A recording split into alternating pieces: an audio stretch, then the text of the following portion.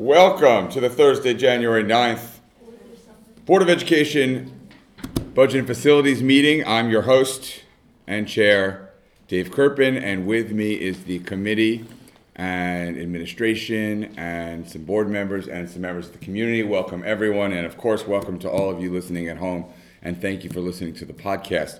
Our first item on the agenda is a zero-based budgeting pilot presentation. We asked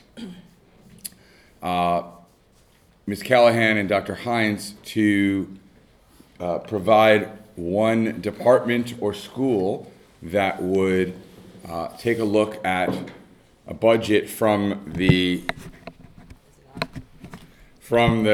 ground up and make some recommendations for how they would want to run their school or department budget-wise if they could start over. And Dr. Pernick was very kind enough to volunteer or be volunteered, but either way he's here, and Volunteer. I greatly appreciate him being here. And so I'm going to turn it over to you, Dr. Pernick, for our first agenda item. And we are recording for the podcast, so I'm gonna. Where are you gonna? Are you gonna speak from there? No, I'm gonna move up there. So I'm just gonna bring this up with you. You're not gonna follow me. I won't. Well, I'll follow you for a moment, and then I'm gonna go back down to my seat, sir. Okay.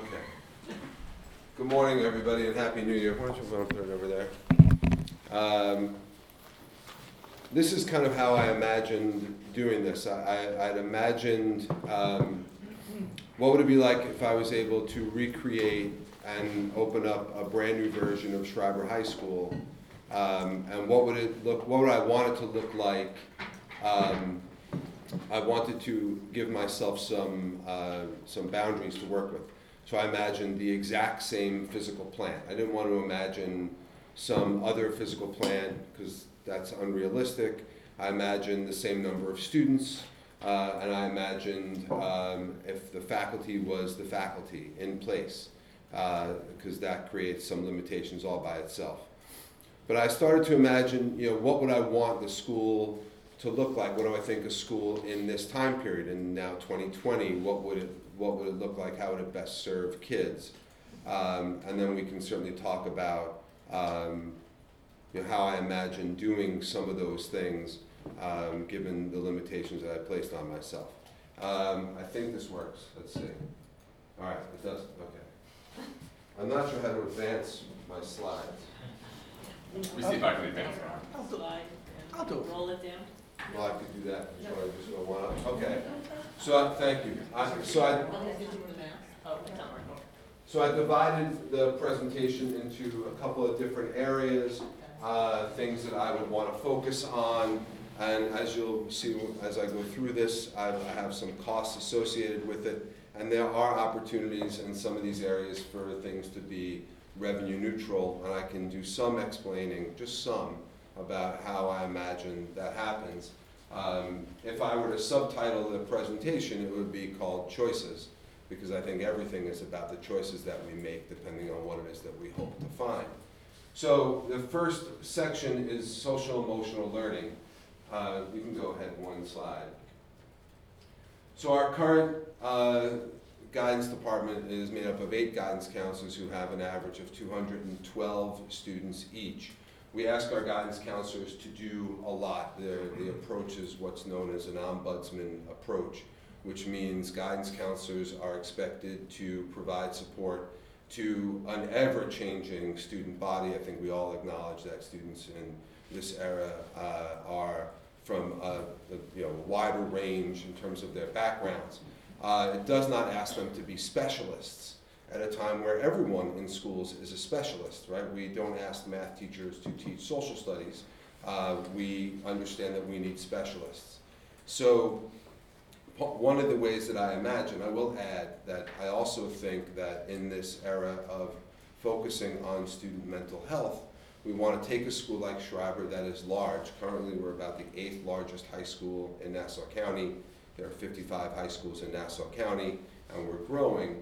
How do we take a high school that size and make it feel smaller for the students who come to our school? We have some design pluses that we'll get into, the way our system principles are designed, by cohort, which just to make it easy by grade level, and that guidance counselors stay with their kids for 4 years. That should help, but I think we need to do a better job. And if I were building a school and opening it up in September, it would include these additions.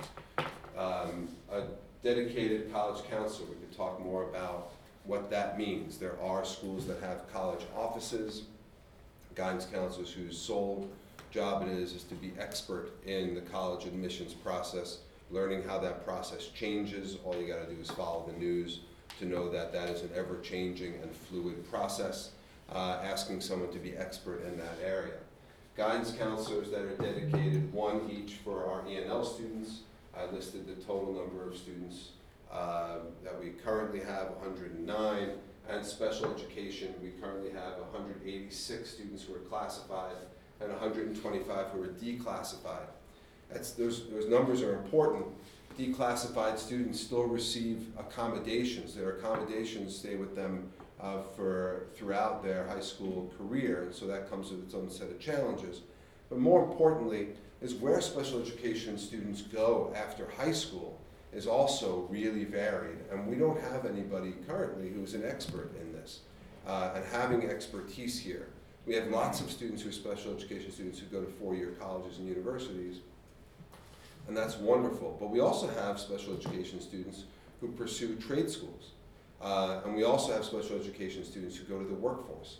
And so bringing somebody in who can work with special education students and then also understand the changes in what colleges and universities are doing with students who come with IEPs. So 5-7 years ago, that was a non-issue at the college and university level. It isn't anymore. Colleges and universities have programs for students who come with IEPs. We would benefit, our students would benefit from having somebody in place. There's a benefit in this area. If you go to the next slide, Dave, I think. So just to give you an idea, we would be able to, by adding those counselors, we would be able to shrink the 8 guidance counselors caseload to 175 roughly on average students from 212. We also relieve them of the piece of their job that is the most time consuming, which is the college admissions process, which would free up lots of time for them to then circle back and focus on the mental health of our students. We're not unique. Every school is dealing with mental health issues, so we have to come up with an approach for how we get at those issues. Right now, I wrote, and this is part of state's goals with school counseling, is that a counselor should be meeting with every student at least once a year. And we can meet that goal, but right now that's focused on programming for the following year, what courses kids want to take. That's important. There's not as much of a focus on how are you doing, which, like, what a powerful question to ask a child. We don't get to do enough of that because of the pressures that are currently placed on the 8 guidance counselors that are in the school. Here's what this approximately costs. These are all approximate costs. For 3 guidance counselors, that's a cost each. I imagine the college office that had 1 guidance counselor and 2 clerical. Again, the college office is about having one place where there is expertise about what is happening in the college admissions process and is designed to help students package their college admissions materials. Depending on where kids are going to school, and we do, by the way, have lots of students who are the first in their families to go to college, so they don't come with kind of foundational support about what a college application package looks like. So developing a place for students to go, I think, is really critical and a way in which we should grow. These, by the way, college offices, I often think of Schreiber as a public school, but often feels like it's an independent school, like a little private school. Well, those schools, they have massive college offices. They focus on packaging their students. And I think there's something to be said for that. So again, the idea here is that we can carve out a lot. I'm going to put all of this under the banner of I think in the long run, everything, almost everything could be revenue neutral, but that's about choices. It's all about choices. And we'll talk more about choices later on down the line. All right, go ahead. Yeah, Eric, can I just ask you Yes. a quick question, just Yeah. for the sake of the audience Yes. who can't see your Oh. visuals? The process from a zero-based budget, like how did that factor into the way that you came up with your 2 slides, maybe for guidance and then moving on? How did that factor in? Well, so it started with me imagining what I would want a school to look like if I were opening it up September 2020. And then I had some conversations. I didn't, you know, a project like this is fraught with all sorts of political worry. So I had some conversations with stakeholders within the school to ask them for their input about what they felt was important. Yeah. And then some of those conversations were, all right, how do you think we would pay for it if we had no additional resources? And so it's hard for me to reflect what those conversations were because I don't know that I want to put all of that out into the open via podcast form that, you know, these are the changes. Because none of those changes, I'll show you later, to get to these, to some, if not all of this, it's not going to come from the codes and you know, the dollars that are assigned by code for, you know, any given fiscal year. It's going to come from personnel. I mean, that's where those changes are going to come from. Right, you mean the codes such as supplies, equipment, Right. Xerox paper, because personnel and benefits and pensions and so on make up 75 to 80% of the overall budget.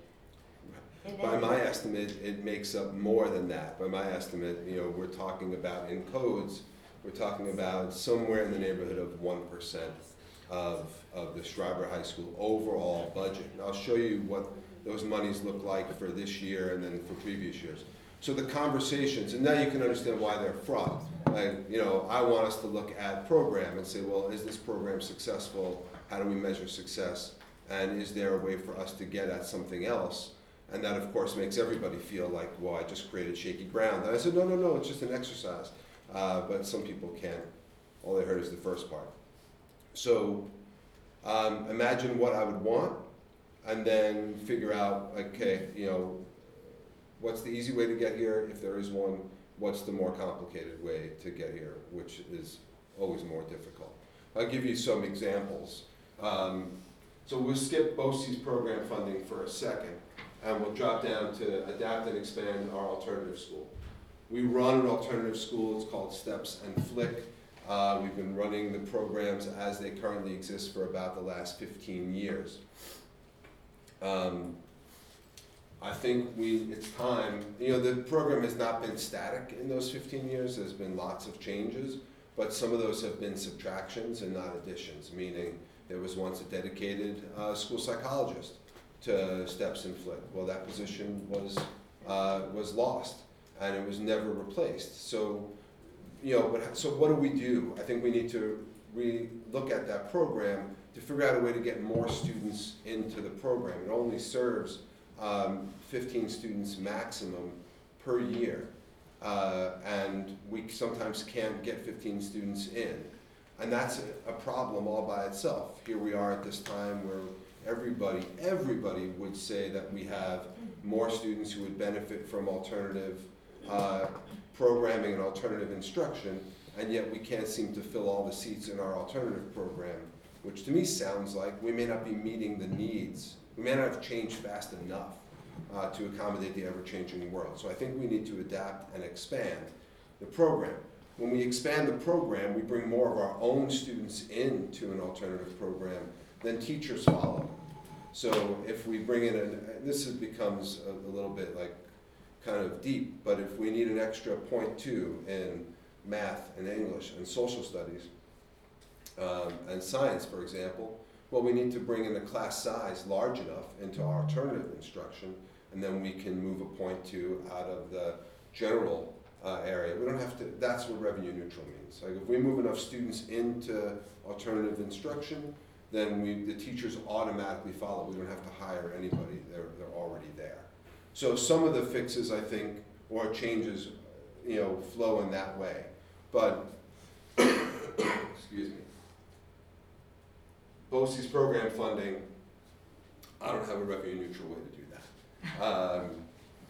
I don't. I wish I did. And I worked with Kitty Klein, our Director of Guidance, in trying to come up with a reasonable estimate. It may not be 10 students at 200,000. It might be 12 or 13, depending on the year and the program. But currently, we don't send anybody and gen ed students to BOCES programs, and I wrote trade schools only. That's strictly a function of the tax cap. We've been at zero, since the tax cap arrived. And curiously enough, like these two kind of dovetail together. We know we have students who are gen ed students who would flourish at a different level if they were in a program that directly met their needs.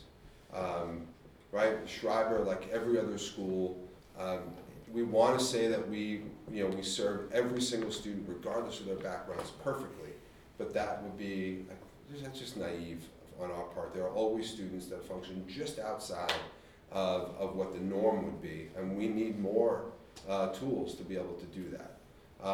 But I don't have a revenue neutral way to do that. There are revenue neutral ways to do just about everything else that's on this list, but I'll go back to that's about choices. Those about the things that we value.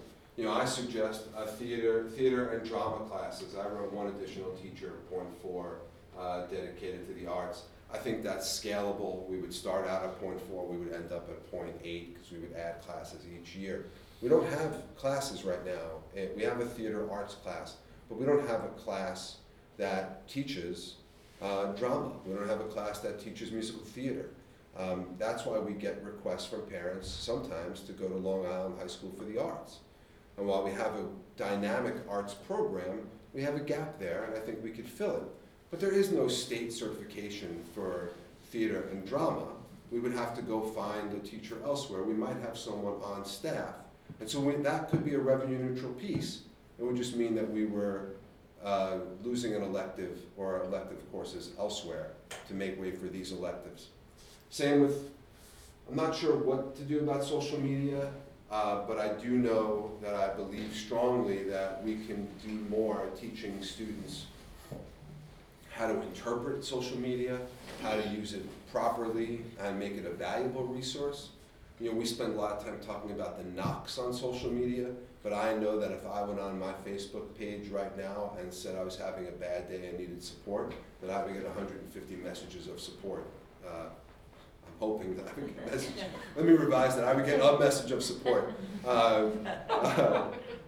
My dad would probably reach out. But aside from that, but we see evidence of this all the time.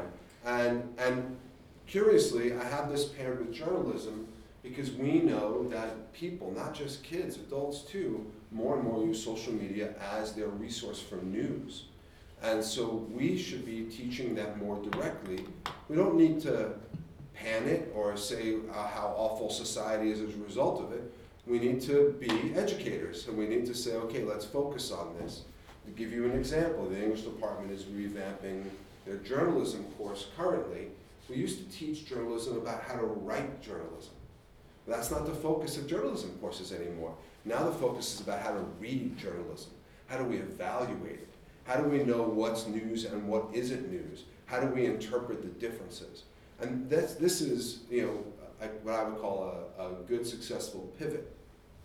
And it's what schools should do more often. But those become revenue neutral because they go under this umbrella of choices. We've had, if you follow what other schools have done, if they work with the College Board, there's a program called AP Capstone. We do not have AP Capstone, but that is really about teaching kids research skills at the 9th grade level, and then sometimes at the 10th grade level. Well, if you're going to buy in, you got to make a choice as to who gets access to those classes. I struggle when it comes to the question of who. I like the answer to be everyone. I don't like the answer to be some small subset of the population. I think that obviously eliminates kids, and especially if we value teaching kids how to do appropriate research. I think there's a way for us, thank you, to consider, well, maybe we need to teach all of our ninth graders how to do that. Well, so there are ways to make that revenue neutral. They'd be unpopular, wildly unpopular. That's why they go under the category of choices in terms of what it is that we want. What do we want students to be exposed to, right? We have a limited number of choices. Can I just interrupt? Sure. When you say widely unpopular, is that with staff or with the students, parents, or combination of both? Like, who would it be unpopular with? Well, I would start with it would be unpopular with everybody, as change often is, and then it would be okay over the long run. So it would just require us, like we've been on this trajectory for a long time, and we would just be tilting our trajectory, and we would be focusing elsewhere. Look, we go back to guidance. I mean, there's a reason why that's the first slide, right? If you're going to walk away with anything, I would say we need to make a large school feel smaller for everyone. Some students are really good at that, but, making their environment feel smaller. But we have a lot of students that don't know how to do it themselves. We need to be responsible and do that for them. And that's why that slide is the first slide. If you said, let's sit together, let's get a working group together, and let's make that happen, but we don't have any extra resources, well, there's going to be some difficult and unpopular decisions to be made. But I'll show you where they're going to come from at a slide later. They're not going to come out of codes for supplies. There's just not enough, Out of time purposes, I'm gonna hold questions till the end, and I just wanna, because we have other items on Yeah, the agenda, sorry. we're gonna run till about 9:10 on this. All right, I have another meeting here at 10:30, so I was planning on staying straight through. Very good. That's why I'm not in the. You're welcome to stay for the whole meeting, but we do have other agenda items. Fair enough. So anyway, this gives you the idea of the academic program. Again, this idea that we would be opening a school up in the fall, brand new Schreiber High School right next door to the one we have. The last item is stuff that we've spoken about in the past at other meetings about how we fill in gaps and help support students in our research programs and in senior experience about creating greater fidelity when it comes to connecting students to the outside world. Go ahead. Thank you. One of the things I've become more and more, I've talked, I don't need to do much about this. Let me just give you this. I put a link at the bottom just because there is more and more research out there. That article is about co-principals, and I'm not advocating that because I'm not sharing. But what it does mean, and if you go to Jericho, by the way, where there are co-principals at Jericho High School, the idea is that there's one principal who is kind of outward-facing, and there's one principal who is inward-facing. Schreiber High School is designed and has been designed for 35 years, by the way. That's roughly the amount of years that there have been 4 grades at Schreiber High School. So for the past 35 years, Schreiber High School has been organized in exactly the same way. And if you're saying that's great, I'm saying it's not. It's not great. There are very few things that we do for 35 years that we never change in our lives. There's very few, we get new cell phones every 6 months. So we need to revisit. We need to look at this again. And if we connect assistant principals to social and emotional learning, which we should, that's the way Schreiber High School is designed, we need a rear-facing assistant principal. We need to take administrative items off these enormous items, they're gigantic. We need to take them, we need to relieve the APs of these jobs and then allow them to focus more on their students, by the way, that are growing in number, and so that they can be on the ground floor with guidance counselors and doing more than worrying about the small disciplinary problems and get embedded on a greater level with the larger issues that impact students. I have a slide next there that just shows this is what our organizational chart looks like. I don't have to spend a lot of time in it, but what isn't even covered here, the number of students each of the each of the assistant principals are responsible for, and what those, and my phone is ringing like crazy, I'm really sorry. It's just my father, it's okay. He's all He right. heard you're not feeling well. He Yeah, he was listening to the He's podcast. very concerned. Facebook picked it up. I told him I was presenting. I said podcast. He said, "What's a podcast?" I said, "I don't have time for that." So they also do observations, which I would argue are a good thing, because that connects them with kids. The assistant principals are responsible for about 100 of those observations this year, spread between them, and those are time-consuming pieces that didn't exist 35 years ago. And so that's why it's time. The change cycle in society is faster than it's ever been before. Schools are hard to change, but our change cycle has to work a little faster too. All right, thank you. Just some ideas. One of the first questions I asked myself is, if I was opening up a school in 2020, would I want it to be a one-to-one school? One-to-one school. Would I want it to be one-to-one laptop, iPad? There are lots of schools out there that do that. I went to people that I know and trust in the district and asked them the questions, and I was interested and surprised at the answers, and it forced me to go back and rethink. I don't think I would go to one-to-one. I actually think a couple of things happen when you do that. One is, I think you potentially waste a lot of money on technology that students don't need, as a lot of students have technology. We often think about the students who don't, but we have lots of students that do. And so it would be a shame to spend lots of money and give them equipment that they don't need. Second is, it takes away lots of freedom from teachers, because it puts a lot of pressure on them to use those devices every period of every day, and I don't know that's the direction we want to go. But we have seen success in some areas. One is, we have a program in the library that has 30 Chromebooks that students can borrow like a book. They can't leave the library with them, but those Chromebooks are out and borrowed by students virtually every period of every day. We started that with 15, we quickly had to add it to 30. And I think we can replicate that model elsewhere to give kids access with their ID card only to technology that they can use. And we could probably geofence the school now so that students just wouldn't be able to leave the school. So we could probably model that again in the Commons, an area that students go to. We might even be able to model it in the lobby where students can come in, borrow a computer or a Chromebook if they need it, and use it for the day. And that might be a way for us to fill in gaps for students that don't have technology during the day. I also think it's important for us to migrate from Chromebooks, in classrooms at least, to laptops, but mostly because testing is going to be migrating more and more from paper testing onto computer testing. When you do computerized testing, you have to turn off the internet. Well, for obvious reasons, right? If kids are taking a Regents exam and they have the internet, the test gets infinitely easier. But if you turn off the internet, you can't use a Chromebook. A Chromebook is solely dependent on the internet because they don't have programs on them like Microsoft Word.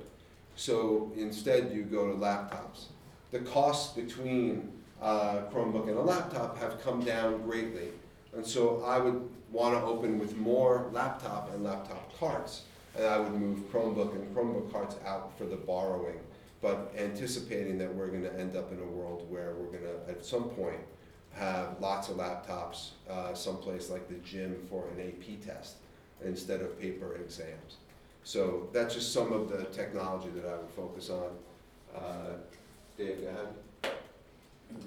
We got to make some changes with security. I don't think that's a sign of anything horrific about Schreiber High School or what it means to live in Port Washington. I think it's reality. In about 10 minutes, we're going to be doing at Schreiber our first live lockdown drill. It's the first time we're practicing this drill. This is how confident I am. I'm here. It'll go great. But it's a new type of drill. It's happening in all 7 of the schools.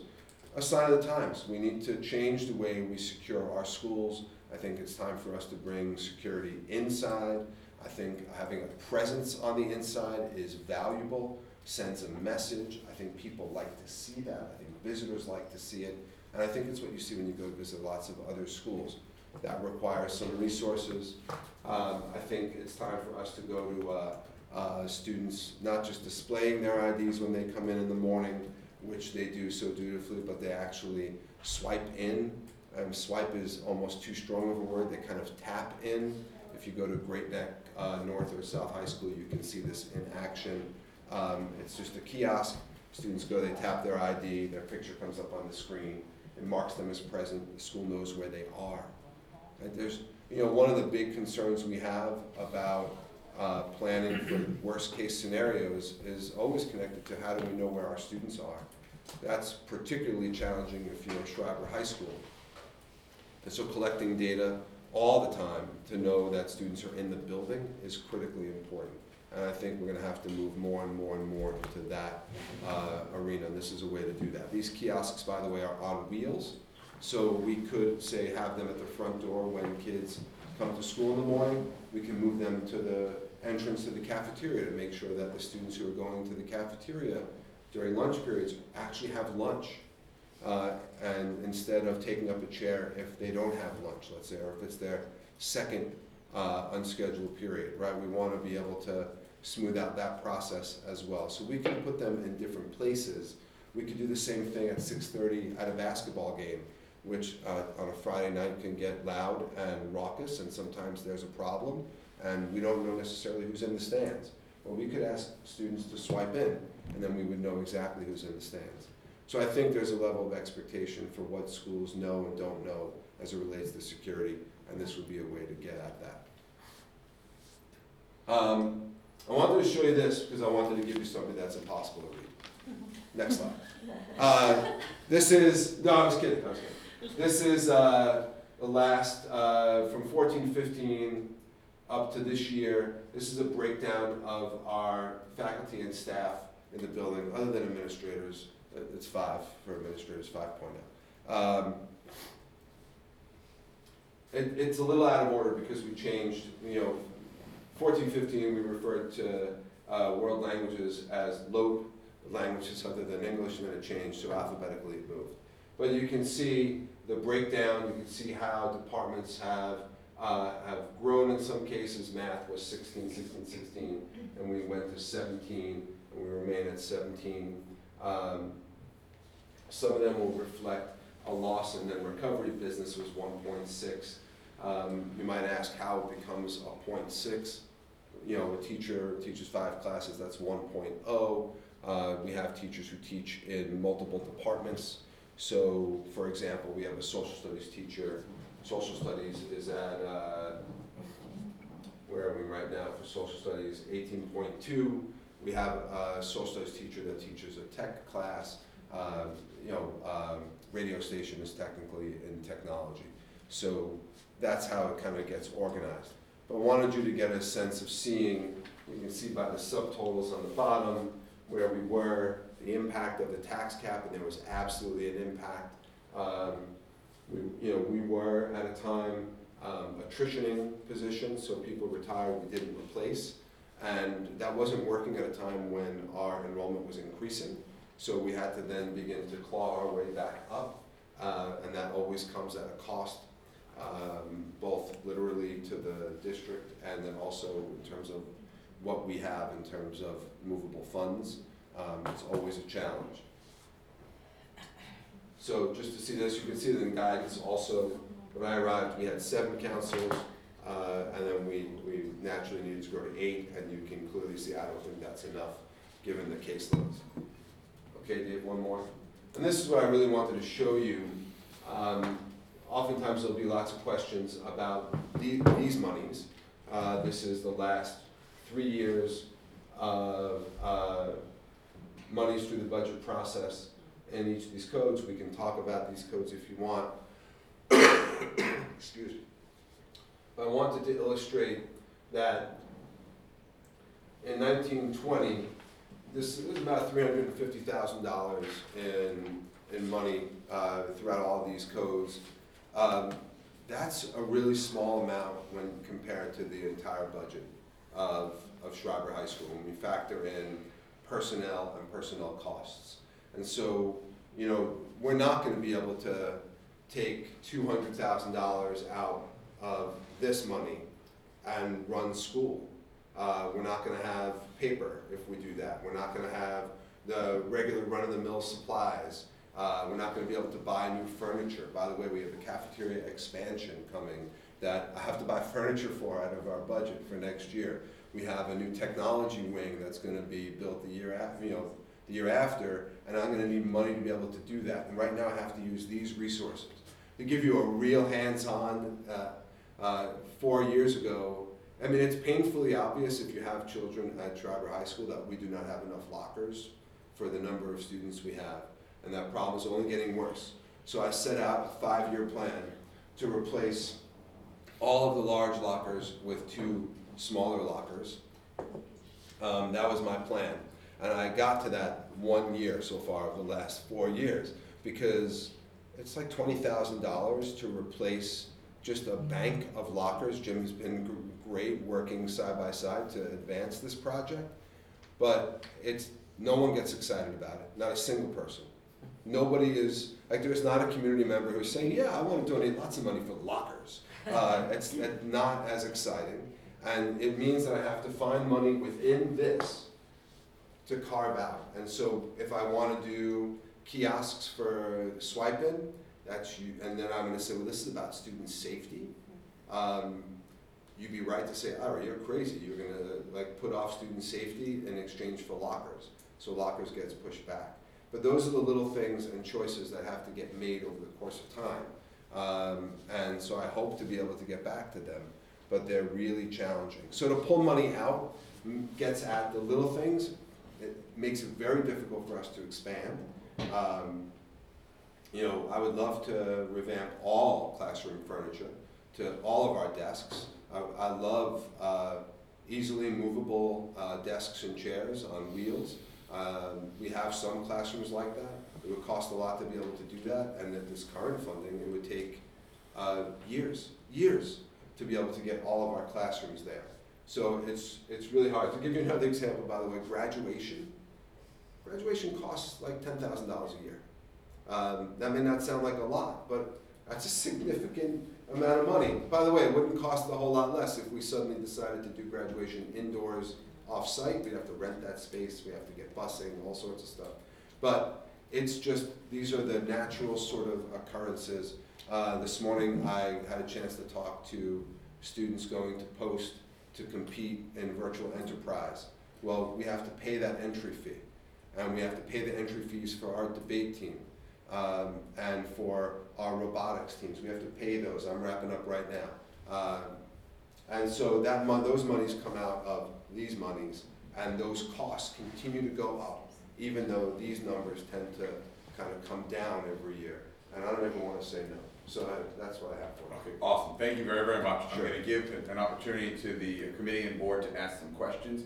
I'm going to try to give us like 7 or 8 minutes. We do have other agenda items, as I mentioned. I get to start, and then Deb and then Emily.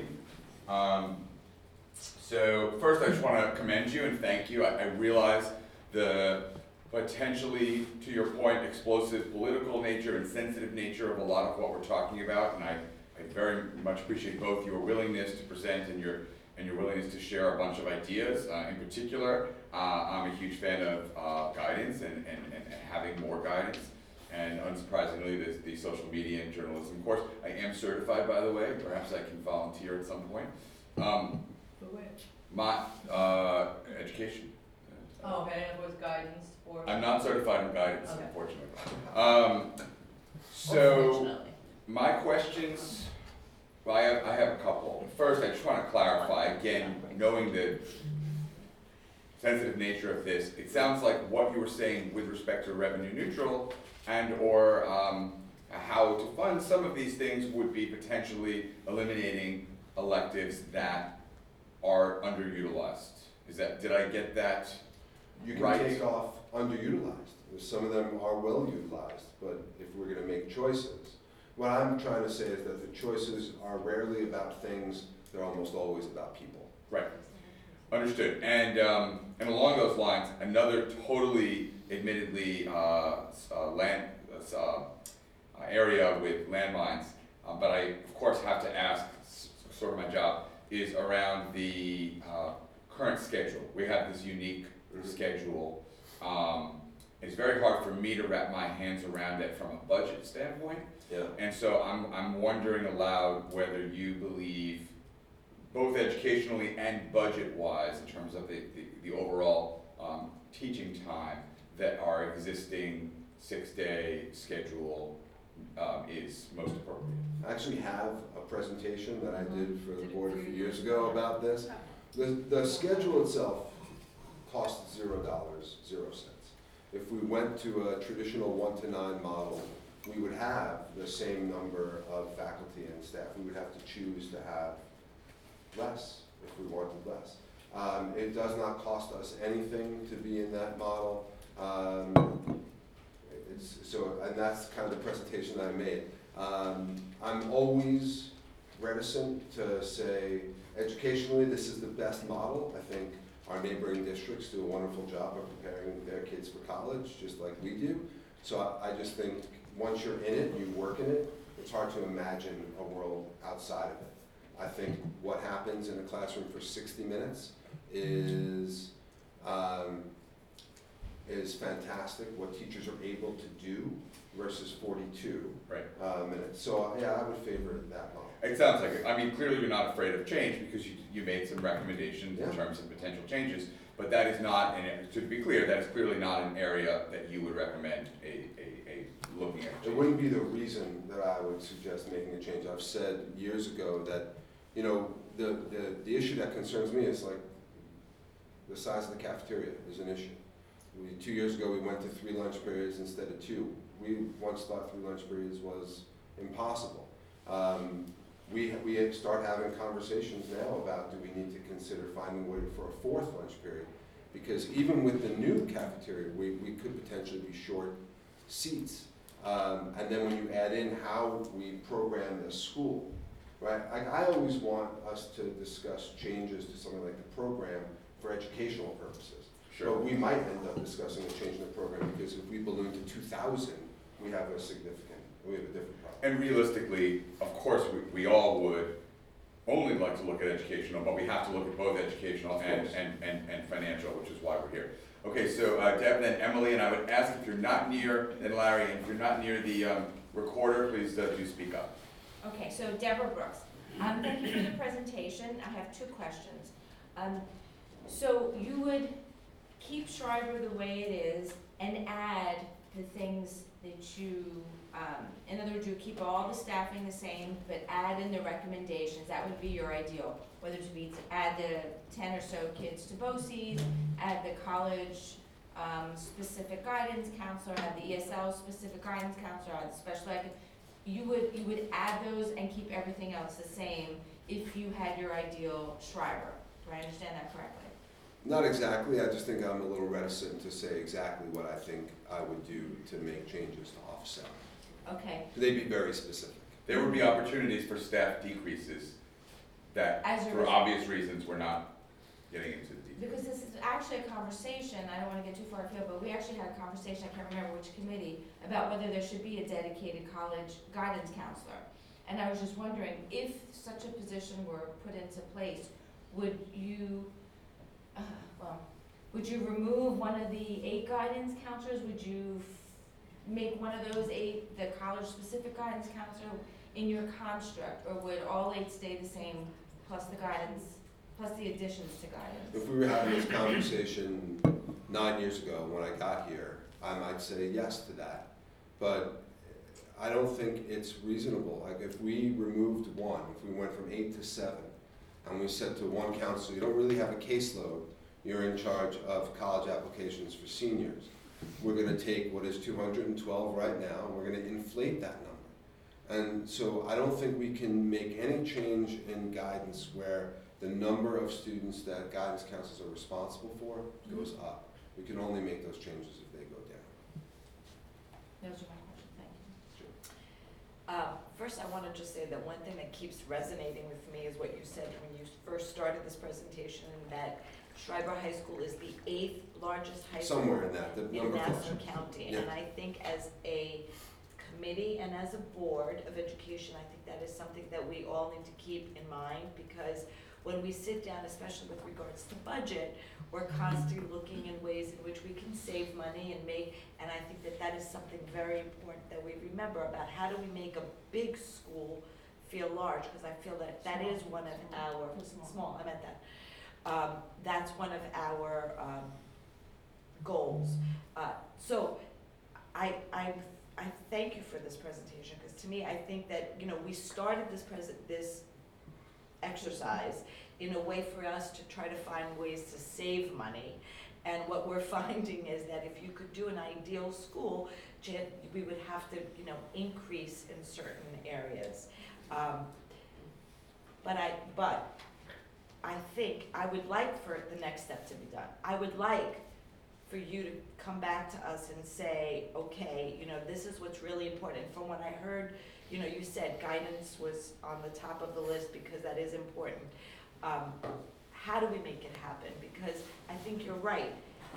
35 years of running an operation, any sort of operation, the same way should not be. We should look at some sort of way of changing that operation. So what would be the next steps is what I would ask for. I will add also, I know that the governor yesterday did his State of the State Union, whatever he called it, and he did discuss ways in increasing funding to school districts with regards to certain, or increasing funding for mental health and for security. So maybe there are ways that we can get extra funding from the state to help with some of the suggestions that you have made. So I would like for us to keep going with this. Especially after the governor legalizes marijuana. Yes. We probably need some extra support there for that For as well. security. But we can sell Well, I it. think it's No, no, for no, counseling. no. Not just security, for counseling. Right. Larry, then Mike. Okay, I have three questions. One is, I probably misunderstood you, but when you're looking at the guidance and you want to reduce the caseloads, and it looked like you were going to put in a special ed counselor that had 375 person caseload.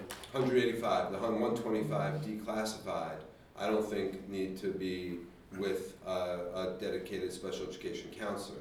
It's Okay. notable that there are 125 students who are declassified because they still have the potential to get accommodations when they leave high school and go to college. Okay, so that would fall more under the I college just was counselor. providing some. Okay, extra it was looking, details. it seemed odd that they No, were. no, no. Okay, Yeah. so the other thing is on your, the boring chart that you put up that you didn't want Yes. us to look at. I noticed that speech and language went from 1.3 to 1. Is that a reduction in need, or is that just an increase in class size? Speech and language, third one from the bottom. No, it stayed, at 1.3. Speech and language. It was 1.3 and then it went to 1.0. So to be perfectly honest, I don't assign speech and language teachers. The Pupil Personnel Services does that. Okay. So I'm guessing there was a shortage elsewhere in caseload. We probably graduated a class that just, we don't need as many services Okay. as we do. And then my last question is, you talked about other schools being able to, do a good job of preparing They do. students for college.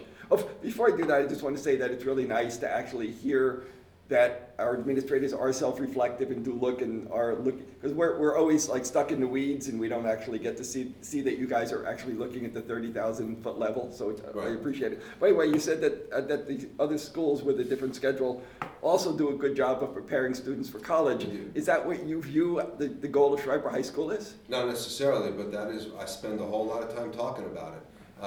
And that's probably the question I get asked more than any other question throughout the course of a school year is, how do we do with college applications? More specifically, how do we do with kids getting into Ivy League schools? It is the most often asked question. So I would be foolish if I didn't have an idea about that. It would be silly of me to know that yesterday we had 2 students named Regeneron Scholars and not know that there are 31 other students on Long Island who are also named Regeneron Scholars. It would be silly if I didn't know how Jericho, Manhasset, and Syosset, and Great Neck. It would be silly if I didn't know how well those schools did as well. So I have to spend time doing that. I don't think that's our job. I think, like, when we focus too much on what happens after high school, we run the risk of forgetting high school. I implemented something last year that at 9th grade, incoming 9th grade orientation, I don't want anyone who speaks to say the word college. No one. I want to eliminate. I totally admire this, but this is the budget Yeah, facilities sorry. meeting, Okay. so and we have a number of agenda items, so I'm sorry to cut you off. We have Mike and then Ben.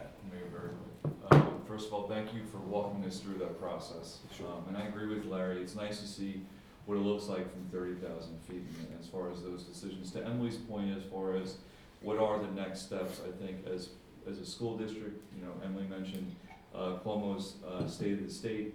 We have a State of the District coming up very soon. And I think when we look at the vision that you have here, and as we look to cobble our own vision and mission here, this is going to be a fluid process that's probably a few years. Now, I'm not saying from now, I'm saying we're gonna think of a plan how we could look to incorporate this over several years. And I think that's critically important, so thank you for doing that. Certainly. Emily, if I were to, you said something about budget related to adding, and I think that may be true for some, but I think the more complicated conversation is about shifting. So I don't think you reduce By far, money, you have to move, that's right. to make a lot of these things happen, it's about, reassigning the dollars, and it might be neutral. And I think in many ways, that's the harder It'll be conversation. emotional. Yes. So I just had one budget-related question with the guidance. I definitely agree with you that the college counselor, that's an addition. And I think the special ed might be an addition as well. But the special ed and the ENL, like if we added those two, would we be able to go down to 7 gen ed versus 8 if we're taking, 300 kids out of the general caseload looking at that? I'm just asking. Wouldn't be my recommendation. Again, we want to get the number for those 8, we want to get that number down as low as we can. So if we did all those things and we ended up at a reduction in 12 students instead of 37 students on average, I don't know that we get enough in terms of the value. Just asking. But that's just my ideal. Like, I live in a world we can't get to We all ideals. have other additions, Yeah. I think, that would come with that ideal, but that was. And with that, I thank you again very, very much, Dr. Pernick, and please do feel free to stay with us for the rest of the meeting Erase that presentation. at your discretion. So I'm just going to sum up the agenda item by noting that while this wasn't necessarily a traditional, totally from the ground up look at the budget, I totally understand the potential political reasons and challenges behind doing that. And I think it was a wonderful exercise, and I personally am very, very grateful to Dr. Pernick for giving us so much insight into what his ideal school would look like compared to perhaps what we are able to afford at this date. And I think it's our job, as you guys know, to do our best to balance the ever-challenging duality of having the best education possible and figuring out a way to finance it. Speaking of financing it, we need to finance our roofs. And so I know we may not have updates as to the third option, but what I had asked for this meeting was a more clear analysis of the costs over the next 10 years of the bond versus the transfer to capital. And perhaps we do have some updates with respect to the potential revitalization. In terms of costs, since we have no costs, I made something up last night. Really, since we do not know what will be revitalized, what will be replaced, whether it will be through the transfer to capital line, whether the board will authorize a bond, I went back to our last bond, which was $6.7 million. And basically, if you look at the cost of that bond over a 15-year period, we pay what is known as level debt service, approximately $575,000 a year for 15 years for this $6.7 million bond. But in fact, over that time, we're paying an additional $1.7, almost $1.8 million in interest. If we had the luxury of taking $575,000 a year and putting it in the transfer to capital line. Certainly then over that 15-year period, that extra 1.7 or $1.8 million in interest is really going to the infrastructure of the school district. And that really is all I could come up with in terms of common sense at this point. But to me, the question is, do we have the luxury of time? And I know that when the board started this process, we were talking last spring, then we took a break because we were going to give the new superintendent an opportunity for an entry. Then Jim went on his conference back in the end of October, and in November brought us an idea for revitalization. And so this has taken far longer than I think the board would desire, or certainly I as the business person would desire, because in my humble opinion, I don't think that you have certainly enough time to offer the community any information about a bond for May. My personal humble opinion. So I think we have forced ourselves in some way into a corner of looking at what really is our very worst roof. Not in danger, but our worst roof. And perhaps budgeting for that in the transfer to capital line. But before you have that discussion, I'm going to let Jim update you on where we are with the scanning process, so you can see if my thinking is out of line with your own. Okay. Before the break, somewhere around the last meeting, I believe I missed the last meeting for another meeting I had, but went forward looking for companies to do the scanning. We found the Tremco company, we couldn't purchase from them, so we had to do some other. So we found that our consultant, our environmental consultant, does it, so we gave a purchase order to Broderick. Since that purchase order, the weather has not been conducive to doing this type of work.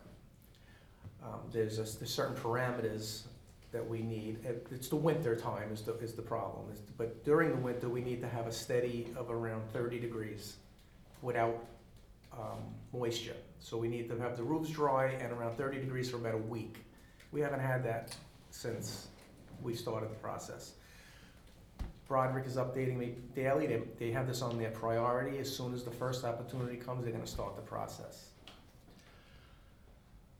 And that's unfortunate. Again, I didn't know, when I brought this to the board's attention back in November, I had no idea this would take this long, but I still feel it's a viable route, and that's. And Jim, I think we were also going to look into the company itself. We did. And Yep. do we have I do. feedback there? Yep, I reached out to different, matter of fact, I asked the company, the salesman, to give me names of who he worked for in Long Island. We have Mattituck, Malvern, Roosevelt. The person that was at Roosevelt is also at Merrick. He worked with Tremco, and this person, Luke, who was the salesman, high recommendations. The person at, it's the actually assistant superintendent at Malvern. They've used them recently, and Mattituck facilities director, I spoke to him yesterday. Complete trust in the company. So to be clear, we feel the company has been appropriately vetted, so now the question is, to what extent, which roofs will be ultimately eligible for this treatment? And that's what we don't know yet, because of the scanning. Jim, why couldn't we use Tremco to scan? You said we couldn't use them. It was a purchasing glitch. In other words, they weren't on Our board Approved. policy Yeah, and the yes. state law requires that they're either on some form of a contract. Gotcha. Or Of course. they would have to, we would have to do an RFP RFP. it. And then I was trying to get it done so quickly, No, Right. I and understand I what you're saying. probably could have done that, but Broderick does this Our type of work. environment, So he is on a we- state I- contract. Okay, hold on. I'm gonna take questions as always from folks that raise their hand. So it sounds like Nora, then Larry. Are there others that know they wanna ask questions? Nora, then Larry, then Emily. The other districts, Roosevelt, Malvern, whatever, the other Mattituck, Mattituck. yep. Have any of them used did anyone use them like a couple of years ago? I mean, Yeah. I mean, Matter what of is the fact, time factor? Matituck is actually in the process of giving them more work. So they were happy, I think they're looking to do a whole building, if I'm not mistaken. But I mean, they have the longevity is the question, like, I mean, does it It's continue holding up, warranty? that's what they said, there. It's holding up. Okay, because I mean, there's two things, one is like, how did they service it initially, how did they do the work, were there glitches, whatever, but the bigger question really is, to me, does it hold up? Yes, and that's what we're finding out. Yeah. And the Malvern work was done a while ago, I believe. That's the, yeah. Yeah. Okay, So- thanks. I can dig even further, because I know these people personally, I can, I know them very well, the directors, and I can go visit the schools if we really get to that point, but I take their word.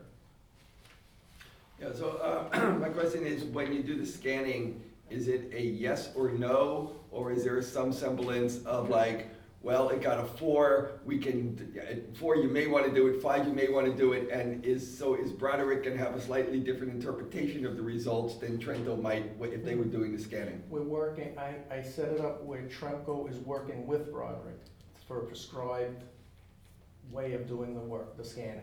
So the scanning will tell us if the roof is a viable, candidate for the surfacing. But is it a yes or a no, or is it a cuss? It's a yes, no, and maybe we would have to do some repairs first. Okay, so that would be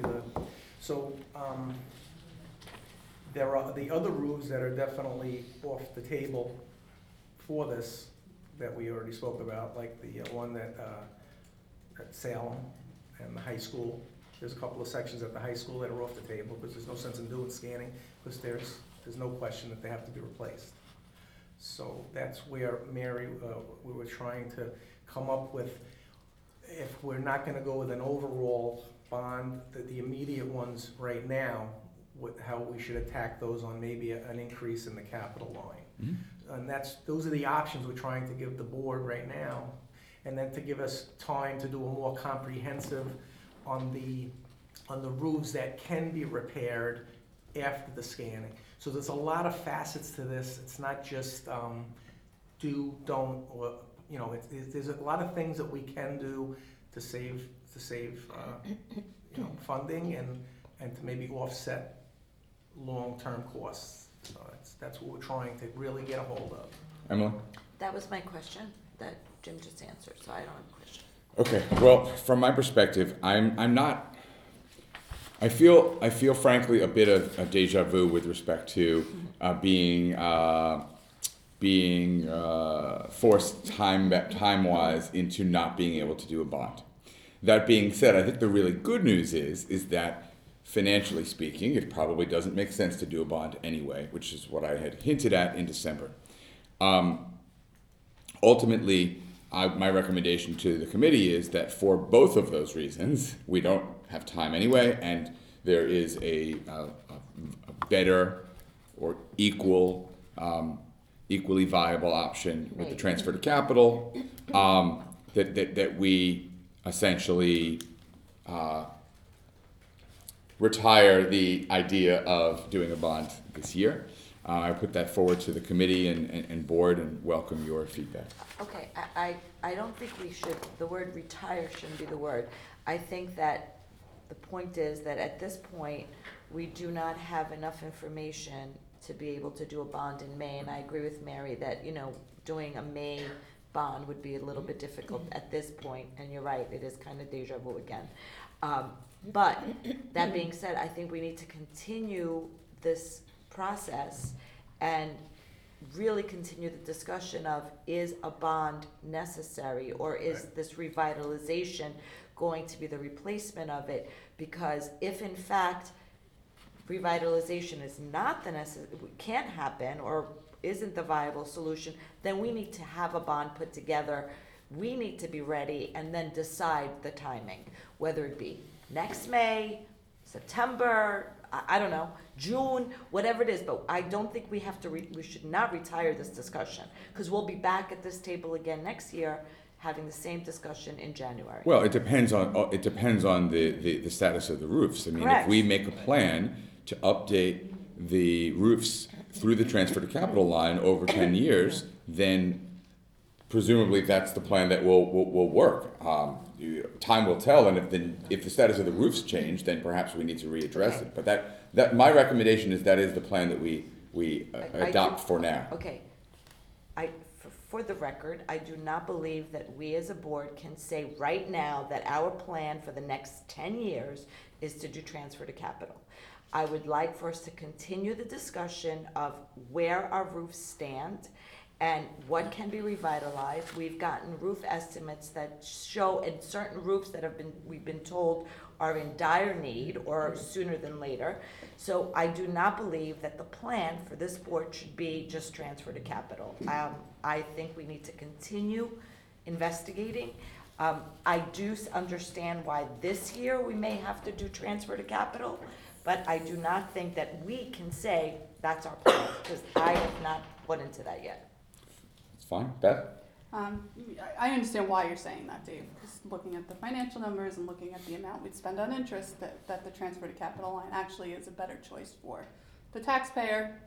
They get more bang for their buck, or however you wanna, but as to Emily's point, if we end up needing $4 million worth of work next year after this roof scanning thing is, obviously, we're not doing a $4 million transfer to capital, so I agree with you. However, for this year's budget conversations, we That's what should I did. absolutely keep that transfer to capital conversation going for this year, as you said, because, right. That's what I intend. That's That's what you meant. that's what I meant. So when I said retire, I meant for this year, to be clear. Okay. Any other conversation on this topic? Yes, Deb. Does this take into account, excuse me, any of the solar roof panels, or is that a completely separate Okay. project? I'm glad you brought that up. Glad you're glad. Okay. Again, that I'm was glad that you're absent. both glad, and I know that Jess is also glad for the record. Go ahead. I was absent the last meeting again, and I tried to catch up for what you requested. I spoke to that person. They requested that we get back to them with a more clear avenue of what they want us to do. Last year, I had already done something like this with Johnson Controls. We asked them to survey and come up with a plan of solar, and it also, it involved not only taking Guggenheim, just for instance, because that is the roof that is 100% complete and the best shape. So they took that into consideration. They took Montfort lot, and I believe the high school's parking lot also, with carports, to have solar carports. So all of these things I already looked into. The payback was way over 18 years, which when you do a performance contract, you want to be within the 18 years to get state approval. So every time we do look at this, it's always the same answer. It's always too far out. The numbers are just not there.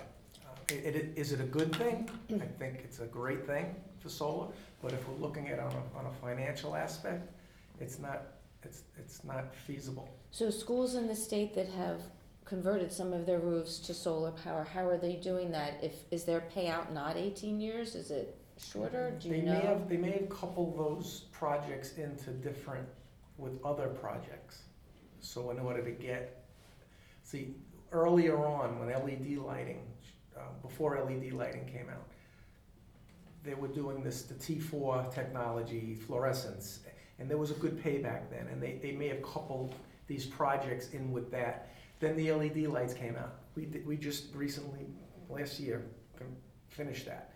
That is all that low-hanging fruit that they've been talking about where the real money is. We're so saturated now because we did everything. We did so many things in this district for energy savings since the last 12 years. There's really no more. So to go out with just a solar project, there's no other opportunities to get that payback.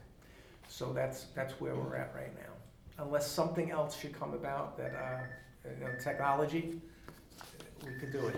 So again, I'd be glad to continue to look into it. I'm not sure if that's the direction. With this information that I'm giving you, I don't know if that's the direction you want me to go, but I will gladly do it. Thank you. Any other questions or comments?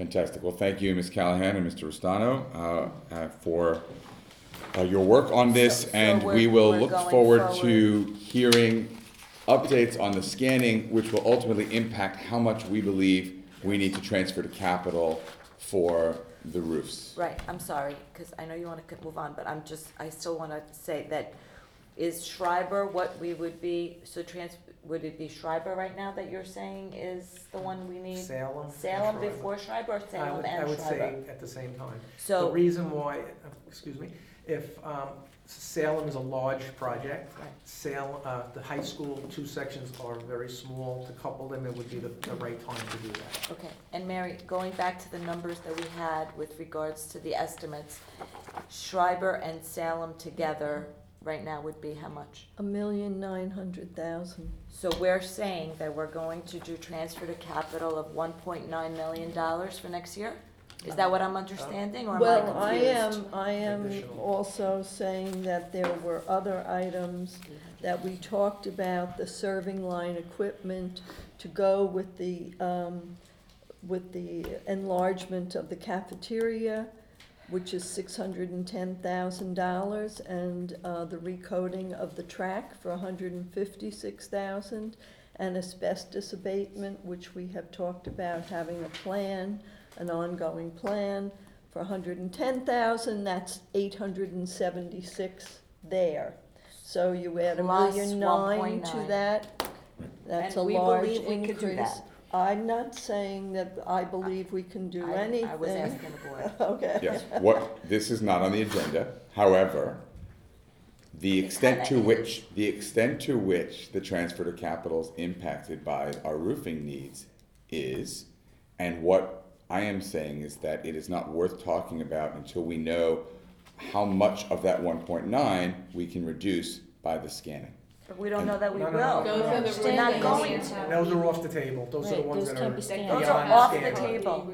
Okay, so then, yes, that is what we are saying, Emily, that we would have to add the 1.9, and we knew going out, and I've been communicating to the community at every budget and facilities meeting and every board meeting that we are either going to have a bond or an increase in transfer to capital, both of which will require our community to fund it. I mean, so now we're saying we don't have time for the bond, so we're gonna have to do the transfer to capital, at least for this year. There's going to be an increase in this budget. We already know that we can legally do that, and now we need to be able to communicate it to the public. We can discuss that here if you'd like. We don't have a lot of time, but we can certainly discuss the implications of that here, if you'd like. I just put it out there for us to be aware Yeah. that what we're talking about. I do think that it does call for a discussion. I do believe that we need to actually, I know, I feel a little frustrated because I know that, we've said transfer to capital is doable, and I think I've said it before. I think that that's just kind of a different way of increasing the tax levy or the amount that the community pays. And so, I don't know that, a bond is so much worse than transfer to capital, and I feel that we're just putting things off again. And To be I clear, feel frustrated. but to be clear, a bond, I hear you. I hear your frustration, especially with respect to feeling forced into the decision.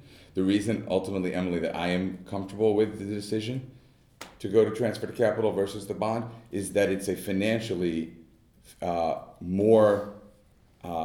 it's better for the taxpayer ultimately than the bond would be. Not necessarily. Well, based on the numbers, it is. Deborah. Given the state of the roofs, given that we don't have time for a bond and the roofs are in imminent need of being repaired, is that a correct assessment? The Salem and the Schreiber roofs, Jim? Salem is starting to show more wear than the rest. So, given that we don't have time for a bond, we have no option, as I understand, other than to do transfer of capital for these specific roof projects, not the entirety, but just Schreiber and especially now Salem. Is that a correct understanding? You took me for this year. For this He year? let me answer that. We that's our decision. We could absolutely try to get a bond together for May or June. What I am saying is that based on the financial outlook and knowing that a bond would be much more difficult to get through in the community than the transfer to capital, I am recommending and putting forward to the committee that we take the transfer to capital route. But I welcome feedback, and if the committee decides otherwise, then we can pursue a bond. We don't have a lot of time to discuss that, but we can certainly set a special meeting and continue the conversation if the committee, Emily or otherwise, feels that. I'd love to get a consensus from other board members that haven't spoken up on this, but I hear you loud and clear, Emily. I'm right now with you on the transfer to capital, and I would be concerned about not doing the transfer to capital and saying we were gonna do a bond vote in June, because then June could come, the bond could fail, and we are now going a year and a half now without fixing or even starting with the process of those particular roofs, because I'm not wrong. If we pass this in the budget for this year, we're not talking about summer of this year, we're talking about summer of Next year, no matter what, we're talking about. We're adding years, yeah. Emily, I see your hand raised. Before I go back to you, Larry or Nora, do you have comments on it? Yeah, I mean, I think for this year, we sort of, transfer to capital is what makes more sense. The problem I have with it, if we do a bond, we do it, and the community buys in or doesn't buy in, and we're sort of done. This way, every year, we're gonna have the discussion of how much we're putting into capital. Boards will change, the community. I've been on boards where we've had things that absolutely had to be done, and at the last minute we didn't do them because we decided that was too much to ask the taxpayers to do. So every year we're gonna be running into these same discussions, and every year, as Dr. Pernick said, we're gonna be making choices. Do we get rid of a few electives at Schreiber to fix the roof? That's what it's ultimately going to end up coming down to. So, so the advantage to a bond is a long-term process is you do it once and then you have a few years of breathing room, where the transfer to capital is going to become a battle every year. I see your hand up, Nora, then Mary, then Emily. I mean, I understand what you're saying, and I feel your frustration. I do think that for this year, we have gotten ourselves to the point where transfer to capital is the way to go for this year. But I do think, that's my opinion, and I respect the opinion that we could actually meet and vet this further, and quickly, because if we are in any way gonna do a bond this year, we have to talk about it really quickly. I personally, I'm inclined for the transfer to capital this year, but I do think we should have another, like you had suggested, a meeting, so that people can really air their feelings and make a decision that at least everybody understands why we're making it, or feels comfortable enough that this is, the consensus. Yeah.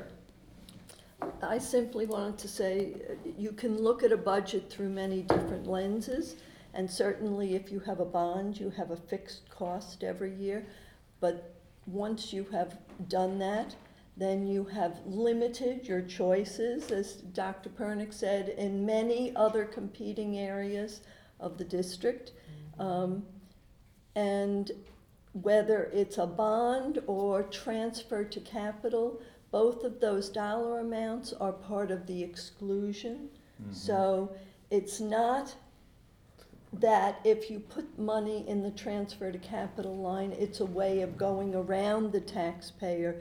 You're not going around the taxpayer either way, because if the community decides they don't want to spend that money, then we don't have authorization for a budget at all, and we go back to last year's number. So I think we're giving the community as much information as we do have. We will totally put out every fact and figure and be forthcoming. Timing is really the major pressure I see this year. And if you are able to put $1.9 million extra in the transfer to capital line, then it is built in the future. So when you go back to the original list of priorities, the priority one was $4 million. If you're able to support $1.9 million this year, and next year keep that $1.9 million in, excuse me, you have practically covered all of priority one in 2 budget cycles. Food for thought. So, Mary, I appreciate all of that, and I appreciate the comment about the clarification that it would be the same, bond or transfer to capital as far as the community information. I guess my real question I have is, how are we able to do 1.9 million plus the 800 and something? Because I know in prior discussions that we've had as boards when it comes to transfer to capital, we've had, it's been a difficult process to try to get the $800,000. So now we're saying we're going to be able, so for me, that is why I am saying, how is it now, how are we going to do it? And I do think, Dave, we do need some time to really hash out, and maybe sooner than later, how we're doing it. Like the actual numbers part of it for me is where I'm uncomfortable. Where are the numbers coming from? How are we doing it?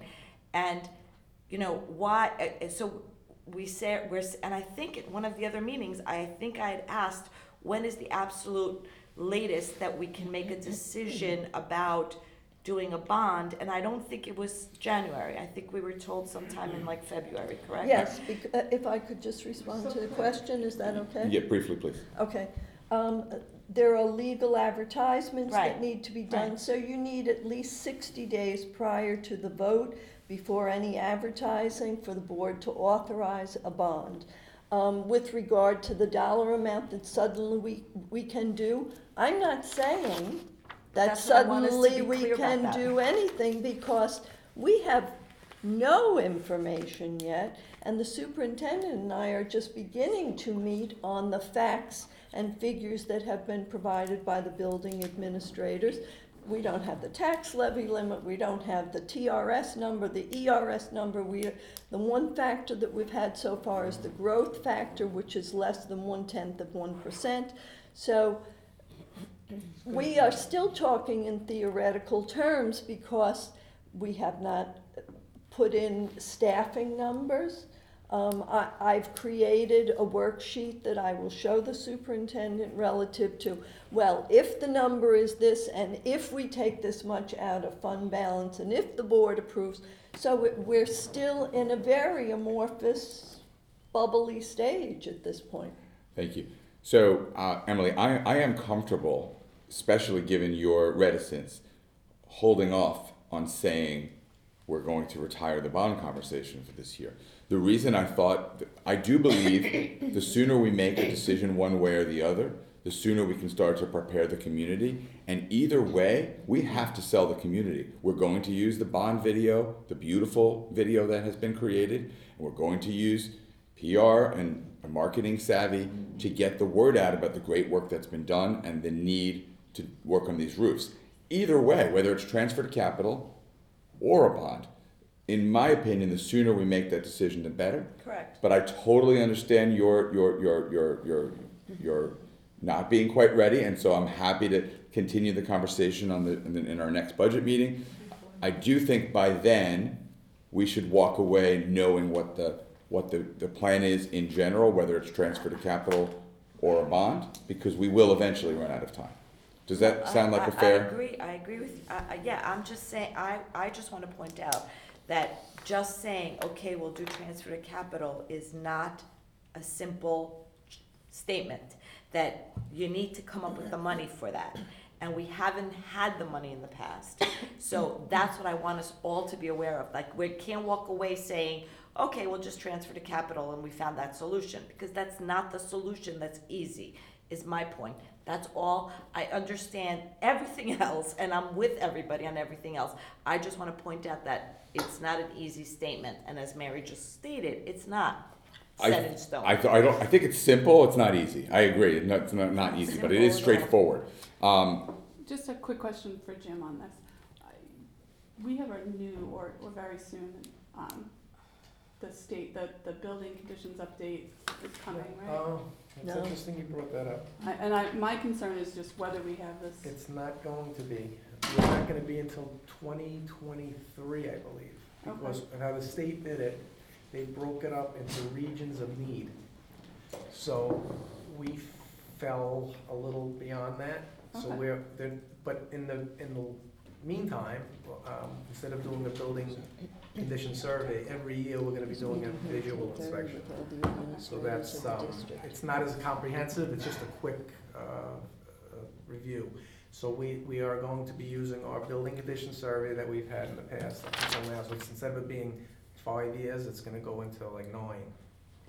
And I only bring that up We because. still have items in there. Right, when we're having a conversation about a bond, Yes, I don't wanna miss the boat. I don't wanna do a bond for 4 million for, Yeah.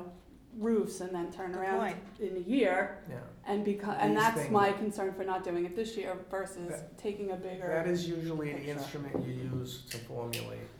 So Right. we would So do I'm that. just saying, before we even have that conversation, that to do something a little bit more comprehensive.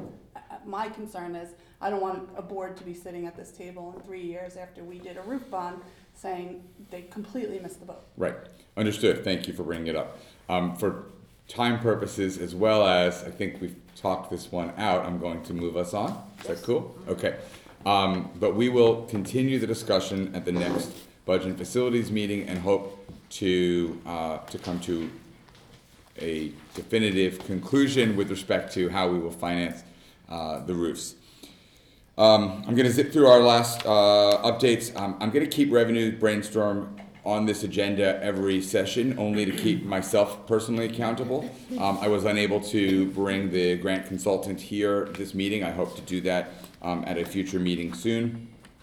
I will ask, in order to advance this idea forward, I will ask you, Ms. Callahan, given that you have the benefit of having been here for this, and especially as we begin our unit negotiations, that you look perhaps a little bit more into item number 1 from the brainstorm revenue, the life insurance incentive, and perhaps can update us a little bit with a little bit more of how we did it and the extent to which it's even feasible at a future meeting.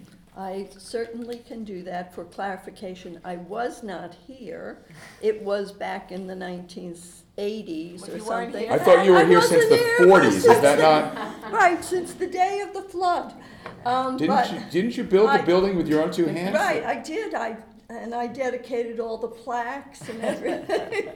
But I do have the correspondence from that, and I will certainly follow up and see if we can find some insurer who would be interested in this kind of an arrangement. Fantastic, thank you very much. And with respect to the subcommittee, we have not met yet, but we are still forming. So if anyone is interested in joining the Sands Point Property Subcommittee to determine the extent to which we can use the property for educational and or revenue generating purposes, please talk to me, or if you're listening at home, you can email me, dkerpen, Kerpen, @portnet.org.